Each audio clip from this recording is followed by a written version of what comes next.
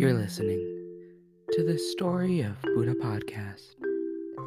In today's episode, we'll be talking about Buddhist temples.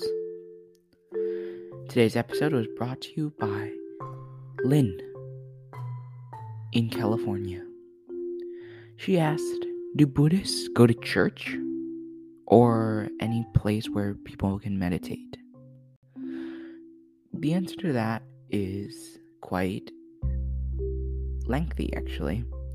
Buddhists don't go to a church per se, rather they go to a temple.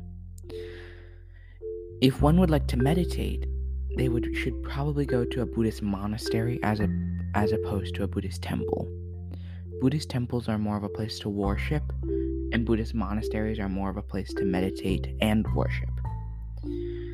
Both temples and monasteries are places of worship for Buddhists and Buddhist followers, though. Temples in Buddhism represent the pure land or pure environment of Buddhism. You can find Buddhist monasteries and churches all around the world, maybe even in your local city. The biggest Buddhist church is the Borobudur Temple, and if you'd like to learn more about that, we already have an episode on the Borobudur Temple on our podcast.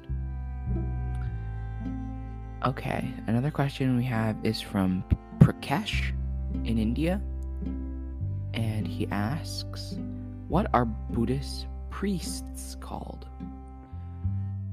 Buddhist priests, there's really no such thing as a Buddhist priest, but rather a Buddhist monk. And we have a few famous Buddhist monks on our page, but basically we'll cover Buddhist monks in another episode coming soon. But the gist of a Buddhist monk and nun, so in Buddhism there are monks, which is the male, and nun, which is the female, and they are responsible for the preservation and dissemination of the Buddhist teachings and the guidance of Buddhist people.